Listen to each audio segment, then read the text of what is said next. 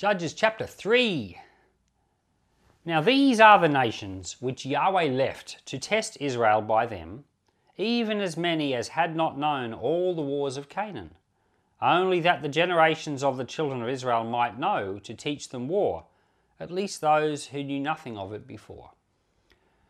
The 5 lords of the Philistines, all the Canaanites, the Sidonians, and the Hivites who lived on Mount Lebanon, from Mount Baal Hermon to the entrance of Hamath, they were left to test Israel by them, to know whether they would listen to Yahweh's commandments, which he commanded their fathers by Moses. The children of Israel lived among the Canaanites, the Hittites, the Amorites, the Perizzites, the Hivites, and the Jebusites. They took their daughters to be their wives, and gave their own daughters to their sons, and served their gods. The children of Israel did that which was evil in Yahweh's sight, and forgot Yahweh their God, and served the Baals and the Ashtoreth. Therefore Yahweh's anger burned against Israel, and he sold them into the hand of Cushan Rishathaim, king of Mesopotamia. And the children of Israel served Cushan Rishathaim 8 years. When the children of Israel cried to Yahweh, Yahweh raised up a saviour to the children of Israel who saved them, even Othniel the son of Kenaz, Caleb's younger brother. Yahweh's spirit came on him, and he judged Israel, and he went out to war. And Yahweh delivered Cushan Rishathaim, king of Mesopotamia, into his hand. His hand prevailed against Cushan Rishathaim, and the land had rest for 40 years, and then Othniel the son of Kenaz died. The children of Israel again did that which was evil in Yahweh's sight, and Yahweh strengthened Eglon the king of Moab against Israel, because they had done that which was evil in Yahweh's sight. He gathered the children of Ammon and Amalek to himself, and he went and struck Israel, and they possessed the city of palm trees. The children of Israel served Eglon the king of Moab 18 years. But when the king of Israel cried to Yahweh, Yahweh raised up a saviour for them, Ehud the son of Gera, the Benjaminite, a left-handed man. The children of Israel sent tribute by him to Eglon the king of Moab. Ehud made himself a sword which had 2 edges, a cubit in length, and he wore it under his clothing on his right thigh. He offered the tribute to Eglon king of Moab. Now Eglon was a very fat man. When Ehud had finished offering the tribute, he sent away the people who carried the tribute. But he himself turned back from the stone idols that were by Gilgal, and said, I have a secret message for you, O king. The king said, Keep silence. And all who were stood by him left. Ehud came to him, and he was sitting by himself alone in a cool upper room. Ehud said, I have a message from God to you. He arose out of his seat, he put out his left hand, and took the sword from his right thigh, and thrust it into his body. The handle also went in after the blade, and the fat closed on the blade, for he didn't draw the sword out of his body, and it came out behind. Then Ehud went out onto the perch, and shut the doors of the upper room on him, and locked them.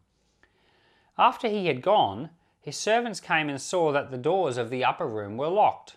They said, Surely he is covering his feet in the upper room. They waited until they were ashamed, and behold, he didn't open the doors of the upper room. Therefore they took the key and opened them, and behold, their lord had fallen down dead on the floor. Ehud escaped while they waited, passed beyond the stone idols, and escaped to Seirah. When he had come, he blew a trumpet in the hill country of Ephraim, and the children of Israel went down with him from the hill country, and he led them. He said to them, Follow me, for Yahweh has delivered your enemies, the Moabites, into your hands. They followed him and took the fords of the Jordan against the Moabites, and didn't allow any man to pass over. They struck at that time about 10,000 men of Moab, every strong man and every man of valour. No man escaped. So Moab was subdued that day under the hand of Israel, and then the land had rest for 80 years. After him was Shamgar, the son of Anath, who struck 600 men of the Philistines with an ox goad, and he also saved Israel. So in this chapter 3 of Judges, we've got the first 3 of the judges. And the first judge was Othniel. This is Caleb's brother. And Othniel delivered Israel from Cushan Rishathaim, a king. Now, anyway, we don't really, it's not a story where we know too much about it. Cushan Rishathaim, the name means the twice bad Cushite. Cushites are people from, usually from Ethiopia, but for some reason this guy was from Mesopotamia. So the first judge is Othniel, and he defeats Cushan Rishathaim, and the land has rest for 40 years. And that number 40, it's a significant number. We'll come back to that in a minute. The second judge is in the same chapter, is Ehud. Ehud defeats King Eglon of Moab, and the Bible says the land had rest for 80 years, 240s. And then the third judge is Shamgar. It doesn't really say anything about him there. He's just mentioned briefly in one sentence at the end. So in chapter 3, we've got 3 judges. Now, Othniel, he is a picture of Christ in one way. Othniel is someone that it's recorded that he gets himself a wife. You know, Caleb was given the land of Hebron, and he wanted to attack a city called Kiriath Sepher, and he said, who's going to help me do it? He said, whoever attacks this city, I'm going to give my daughter to them as a wife. Well, Othniel, Caleb's brother, attacks the city, he takes it down, and he gets given a wife. So it's a picture of what Jesus does. Jesus comes into the world, which is controlled by the devil, and he defeats the power of devil, and he gets for himself a wife. And guess who's the wife? It's us, the body of Christ. So Othniel is a picture of Jesus right there. And the second judge in this passage is Ehud, and he's a far more interesting picture of Jesus than Othniel. And now it's said that Ehud was a left-handed man. It's amazing how many times in the Bible that it mentions someone from the tribe of Benjamin as being left-handed. And then it says that he made himself a short, double-edged sword, you know, about a foot long, about a cubit long it said, and he put it on his right thigh. So this guy's left-handed. I know you're looking at me back to front, but this is my left hand. But his right thigh's over here. So it's not very practical to put a little sword on the opposite side of where you would normally have it. But that's actually a part of the strategy. Now, in the Hebrew language, which I'm not savvy with the Hebrew, I just read what people who are have said, it actually doesn't say he's a right-handed man. What it actually says is that his right hand was impaired, and in other words, he was disabled somehow. He couldn't use his right hand. So we're told, I guess, that he was left-handed courtesy of the fact that he didn't use his right hand. So what we've got here is a man with a disability. Now, he could have been disabled because of a war injury, or we don't know what happened, but we just know he's left-handed, but it's not left-handed because he's left-handed from birth. He would have been right-handed, but his right hand has been disabled. So he comes to the king Eglon, who's apparently a very fat man, and he's bringing tribute. So tribute is, you know, it's the taxes, and it's you know, basically Eglon required them to bring this money every year, you know, these gifts and whatever. Otherwise, he was going to attack them, but he would let them live as long as they brought this tribute. So Ehud's the messenger. He's got people with him who are the carriers of the tribute. He comes in and he presents himself before the king as a disabled man, and then he gives the tribute, and he says to all the people who brought the tribute, you can leave now. So he sends the tribute carriers away, and then he has a secret message for the king. So King Eglon he's not thinking anything is suspicious here, because he doesn't see any weapon.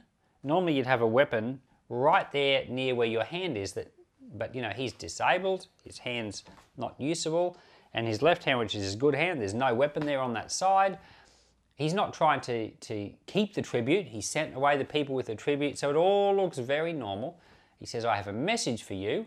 So Eglon sends out his you know, those people who weren't supposed to hear the message, and then Ehud runs him through with a sword, and it says he was fat, and the fat closed over the handle of the blade. So that's quite a thrust.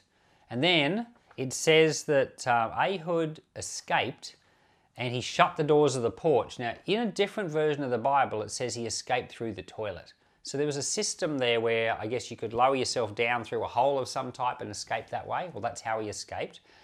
And in the version we were reading, the king's servants didn't come in for a while because they said, perhaps he's covering his feet. But if you read it in a different version, it would say, he might be in the toilet. So they didn't want to go in and disturb him. They thought he might have been relieving himself.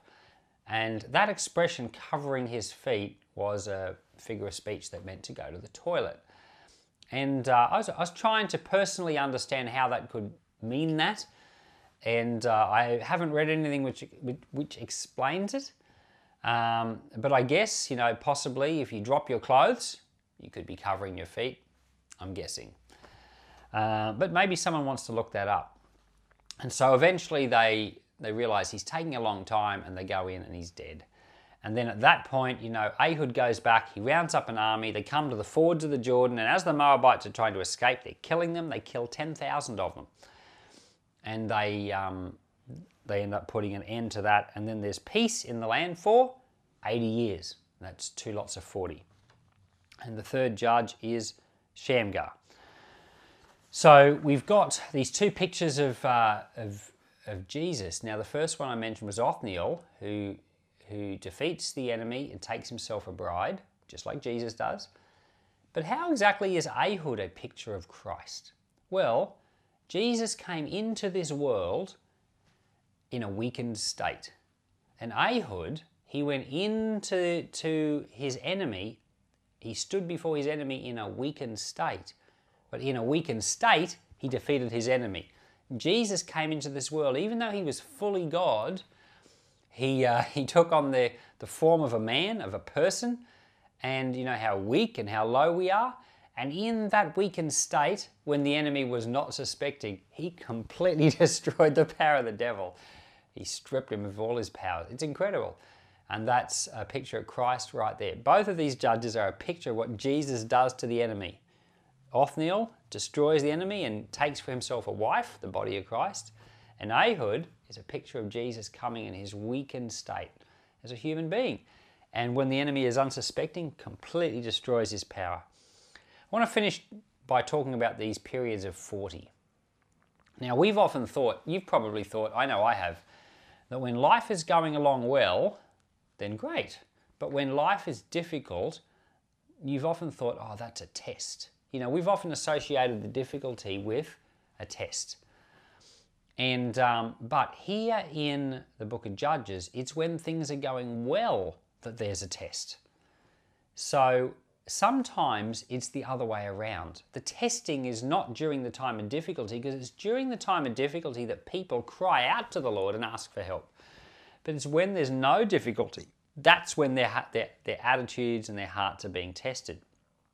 And we see that in the number 40. So the number 40 is a biblical number which means testing.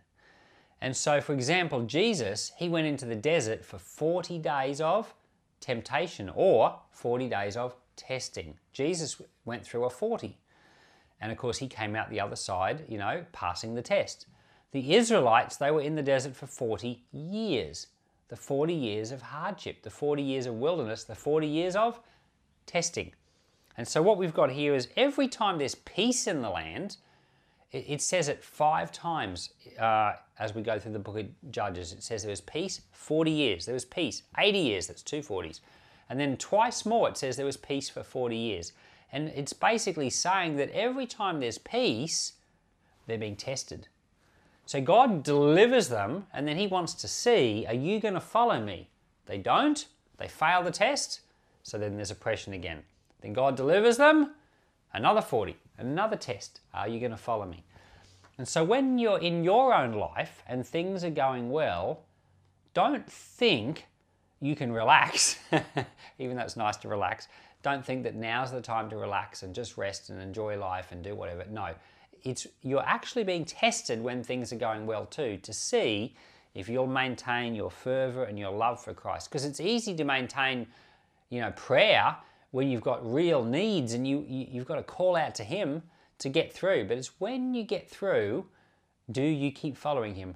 That's when the test really comes. So Lord, we've met the first 3 judges, and they show us a picture of you. You're our judge. You're our deliverer. You're the one that set us free from oppression. But I pray now, Lord, you'd help us. Help us, Lord, not only when things are going when things are difficult. But Lord, help us when things are good too. Help us to pass the test. Help us to follow you and to maintain our love and vigour, even when it's, Lord, there's nothing that drives us to you. But Lord, let our hearts be so changed that we love the Lord our God. In Jesus' name, amen.